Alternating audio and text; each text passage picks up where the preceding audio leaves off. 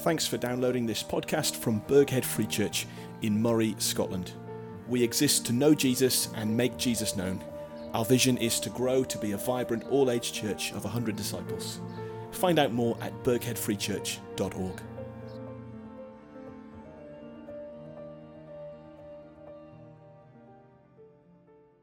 Zechariah chapter 1, verses 8 to 15. During the night I had a vision, and there before me was a man mounted on a red horse. He was standing among the myrtle trees in a ravine.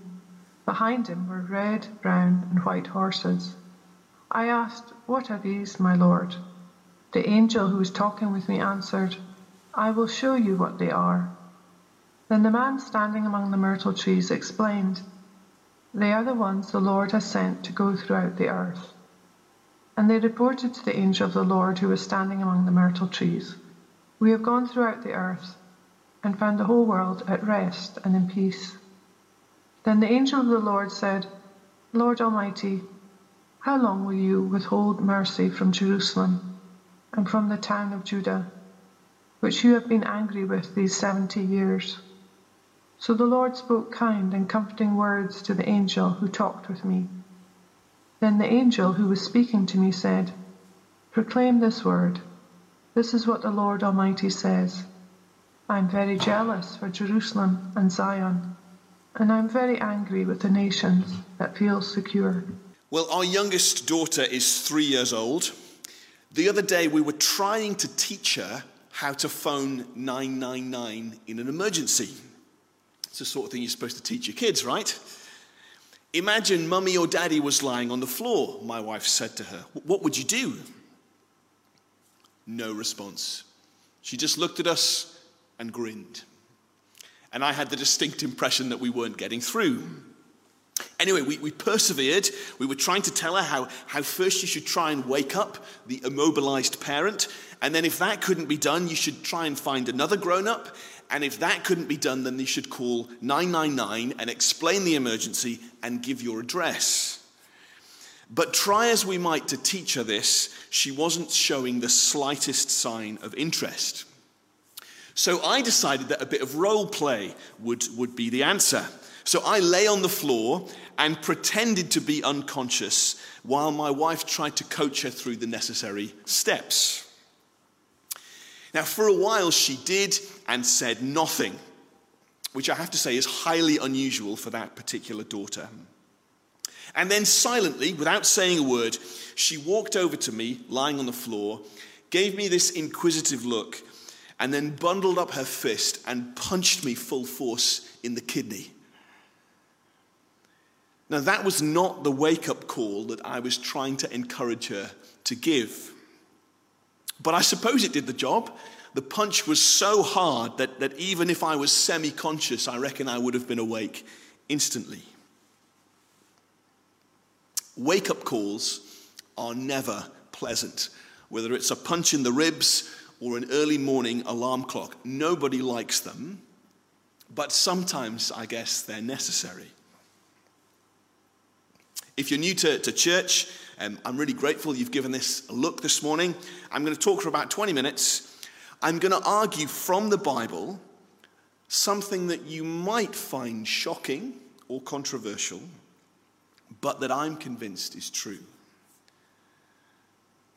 That this pandemic that we've all been enduring for a year now is in part a wake-up call from God to us.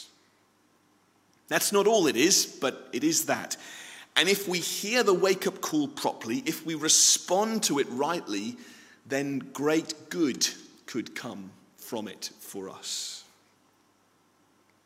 Great good could come from it, but we all know it's not been a good year to live through.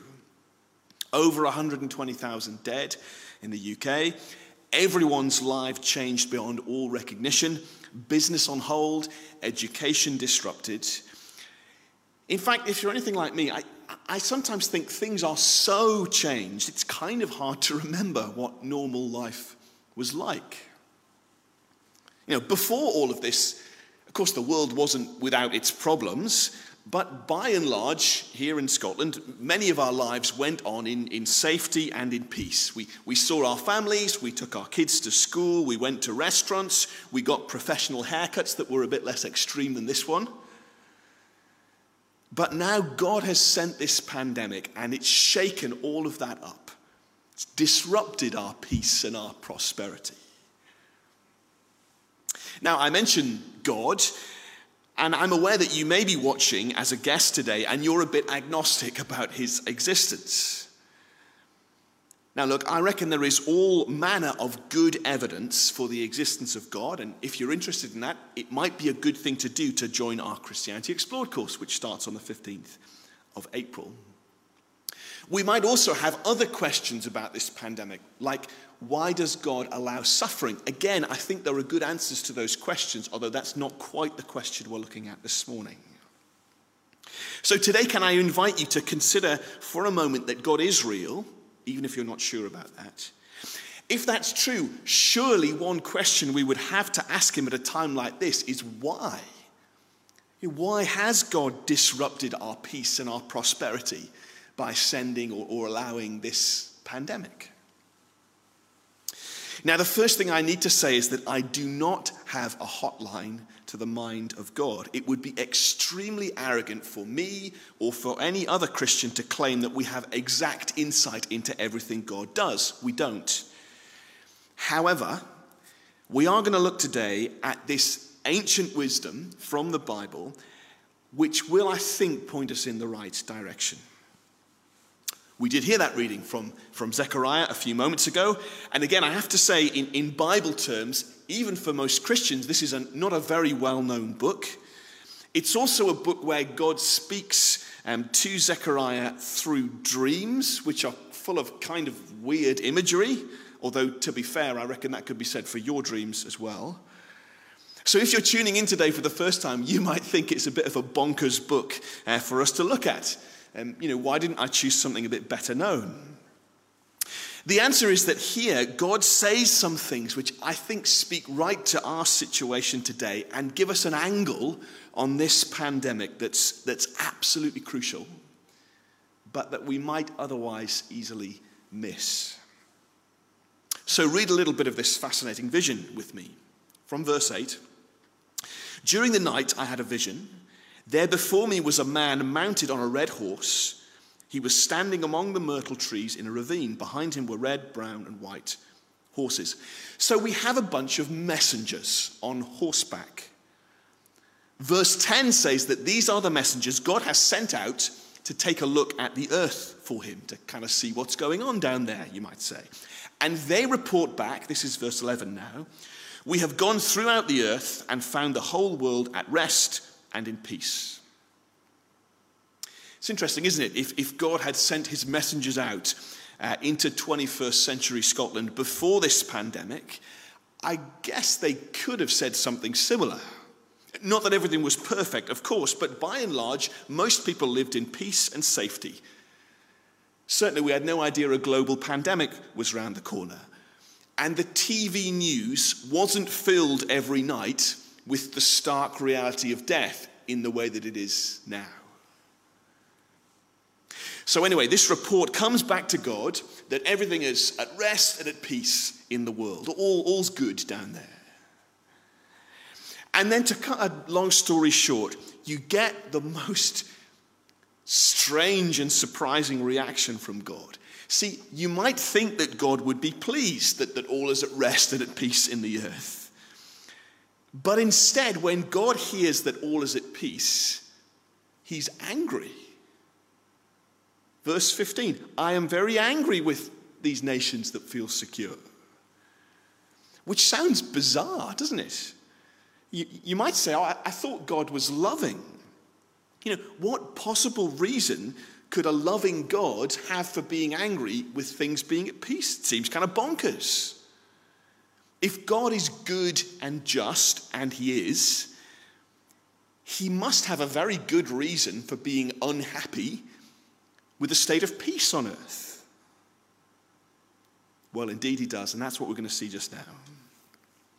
Think again of that lesson we were trying to teach my 3-year-old daughter, except this time imagine it's real. Imagine I have fallen, banged my head or whatever, and I am lying unconscious on the floor. The 3-year-old comes in and sees me looking very peaceful. She might say, Daddy's having a nice sleep. Better not disturb him. Now, granted, that is not normally the attitude of 3-year-olds anywhere, but go with me here. I might look peaceful, but the reality is that peace is an illusion. I've actually banged my head. I'm actually unconscious. And if nothing is done, I might never wake up. At that moment, I don't need peace. I need to be wakened up and shaken up. And maybe even need a punch in the kidney. And time and again in the Bible, God sends disaster or calamity for the same reason: to wake us up. And just like a bystander shaking an unconscious patient to wake them up, God doesn't do this because he hates us. He does it because he loves us.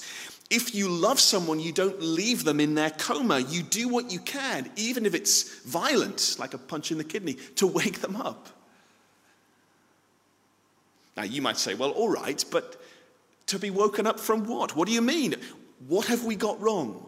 Why are we in danger? Why does God need to bring us to our senses? Well, listen, many of us go through life, I guess, not giving God a second thought. And if we do think about God, I guess we maybe just think about him like a kind of wet cosmic grandmother who's just sort of kind and nice. We tend to think of God as if, well, if he's there, we must be on the right side of him. He must just accept us as we are. We just live in peace, thinking that all is well between us and God. Add to that, we also don't think much about death. It's not our favorite topic of thought, is it? And on the rare occasions we're kind of forced to think about death, like when it's on the news every night, or maybe when we go to a funeral or something, maybe we just have a kind of vague idea that if there is a heaven, then our wet cosmic grandmother God will definitely let us in. But I need to be straight with you and tell you that God says that that's not true. And just like these people in Zechariah's day, God is upset with all of our talk of peace and safety, not because he's against you, but because he's for you. In the Bible, disasters like plagues and pandemics come to do 3 things for us: to wake us, to warn us, and to win us. And in the next few minutes, very quickly, I want to say something about each of those. So number 1, calamity comes to wake us. See, again, when things are going relatively well in life, it's easy just to not give a second thought to the big questions of life and to completely forget about death. But this last year has been a stark wake-up call, certainly about the reality of death. Listen, I don't want to sound morbid this morning. I guess I'm not being any more morbid than the 10 o'clock news is every night, which for almost a year now has broadcast the number of COVID deaths every single day. Now, of course, the number of COVID deaths is actually just a pretty small proportion of the whole population, but it should serve as a reminder to all of us about our own mortality. The death rate from COVID may only be a few % of those who are infected, or maybe even less, but the death rate in life is 100%. I'm going to die, and so are you. If nothing else, the pandemic should have woken us up and reminded us of that uncomfortable truth. Pandemics come to wake us, but secondly, to warn us. Calamity comes to warn us. And you might think, well, so what? Okay, I'm going to die, fine. So let's then just suck all the juice out of life now and ignore God and all that stuff. But please, can I warn you that that is a great mistake. And if you think that way, you will end up regretting it forever. You might like to think that God is a kind of wet cosmic grandmother. We might like to think that all is well between us and God, but God says that's not true. God tells us the truth. The truth is that all is not well between us and him. In fact, God says we have a great problem. If all was well between us and God, I guess he wouldn't want to disrupt our peace and safety, but he sends calamity to wake us up to the reality of our situation. And the reality of our situation is that that you and I have become separated from God, estranged from him, cut off from him, however you want to put it. And that leaves us in great danger. See, God is the source of all goodness and love and life. And we were made to live in a relationship with him, in a friendship with him. You know, with us as his children and him as our father, or with him as our king and us as his subjects, however you want to picture it. And that's not some kind of dull religious thing. Like that's life as it's meant to be lived. God marked out that way of life for us.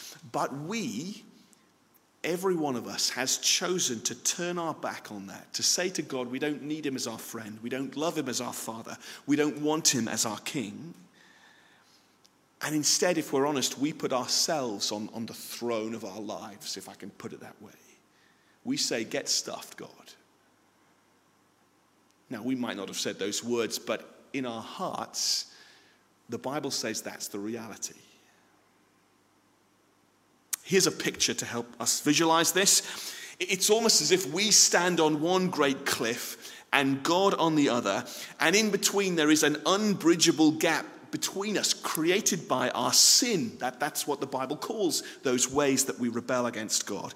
And that leaves us in great danger, because if nothing can be done about that situation, we will remain separated from the love and the life of God, not just now, but forever. That is the judgment the Bible calls hell. You do not want that. Listen, I'm not trying to ruin your day. I just want to tell you the truth. And if all of this is true, if we're separated from the love and the life of God, the God we were made to know, and if without intervention we're heading for eternal judgment, it would be cruel of God, wouldn't it, not to shake us and to wake us up, to warn us of that fact, wouldn't it? And in the Bible, one of the ways God shakes us up to realize this is through suffering. The great author C.S. Lewis, who many of you will know wrote the Narnia books, he was an atheist, but he became a Christian. He said this: God whispers to us in our pleasures, speaks in our consciences, but shouts in our pains. Pain is his megaphone to rouse a deaf world. According to the Bible, calamities like pandemics come to rouse us from the delusion that all is well in the world and that all is well with God, because it isn't. God loves us. He loves you. And in his love, he comes to tell you the truth. In a sense, that this judgment that we're all experiencing now of pandemic is a wake-up call for the greater judgment that is to come, unless we can find a rescue from it all. Do you know, in a strange way, that the green lobby, the environmentalist lobby, I think have almost understood this. That they're saying something similar, albeit about the environment. They're saying that this pandemic is a wake-up call, almost like a big break to get us to review our actions, and to stop flying and traveling so much, to stop interfering with the natural world, and so on. And they may well have a point. But in a bigger way, but a similar way, that the Bible is saying this pandemic is like a spiritual wake-up call for us to examine not just the way we treat the environment, but to examine our hearts, to consider our mortality, and to ask ourselves if we're prepared to meet our God. And you might ask, well, all right, but how can I be prepared to meet God? If this is a wake-up call, well, fine, but what do I do about it? How do I respond? Well, that's our third point. We've seen God sends calamity to wake us, to warn us, but thirdly, to win us. Back to my 3-year-old daughter and our failed attempts to teach her how to get the emergency services. At this point, I am rolling around the floor in pain with a sore kidney, as well as a wounded pride, having been beaten up by a toddler. You might have thought someone with this haircut could look after themselves better, but apparently not. The object of the lesson was to try and show little Fiona how to get a rescue for the unconscious patient. And in response to our dangerous situation, being separated from God, heading for judgment, God offers us the same. He offers us a rescue. Back to our image. Remember, this is our situation. There is nothing we can do to bridge the gap back to God. And so God does the most surprising thing. He brings the most wonderful rescue. Rather than leaving us eternally socially distanced from himself, God comes to save us. He sends his son, Jesus, who lives a perfect life of love in God, but then against all expectations goes to die a criminal's death on a cross. Jesus himself says he does that to rescue us. How? Well, sin must be punished because God is just. So Jesus dies, taking on himself the judgment, the condemnation that you and I deserved for living as rebels against God. And so the cross, which brought death to Jesus, becomes a kind of bridge to life for us. It's the way back to God.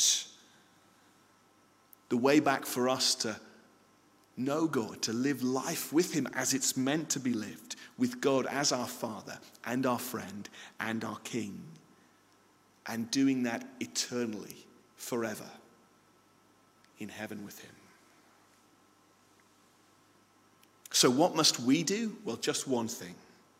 And what do you know? This ancient book of Zechariah tells us that too. Back in chapter 1, verse 3, tell the people, this is what the Lord Almighty says. Return to me, declares the Lord Almighty, and I will return to you. We got to choose to return to God. The God that we've forgotten or neglected or shunned. God didn't forget us, but instead he's using all things, even this pandemic, to get our attention, to wake us, to warn us, but also to win us back to himself, finding forgiveness in Jesus. We must simply return to him. And we can do that today. Now, look, maybe some of you are totally new to this. You've got a ton of questions. You've literally never heard this before. That's okay. I'd encourage you to come back. Join us on Sundays. We meet here on Facebook Live at 11 a.m. and 6 p.m. every week.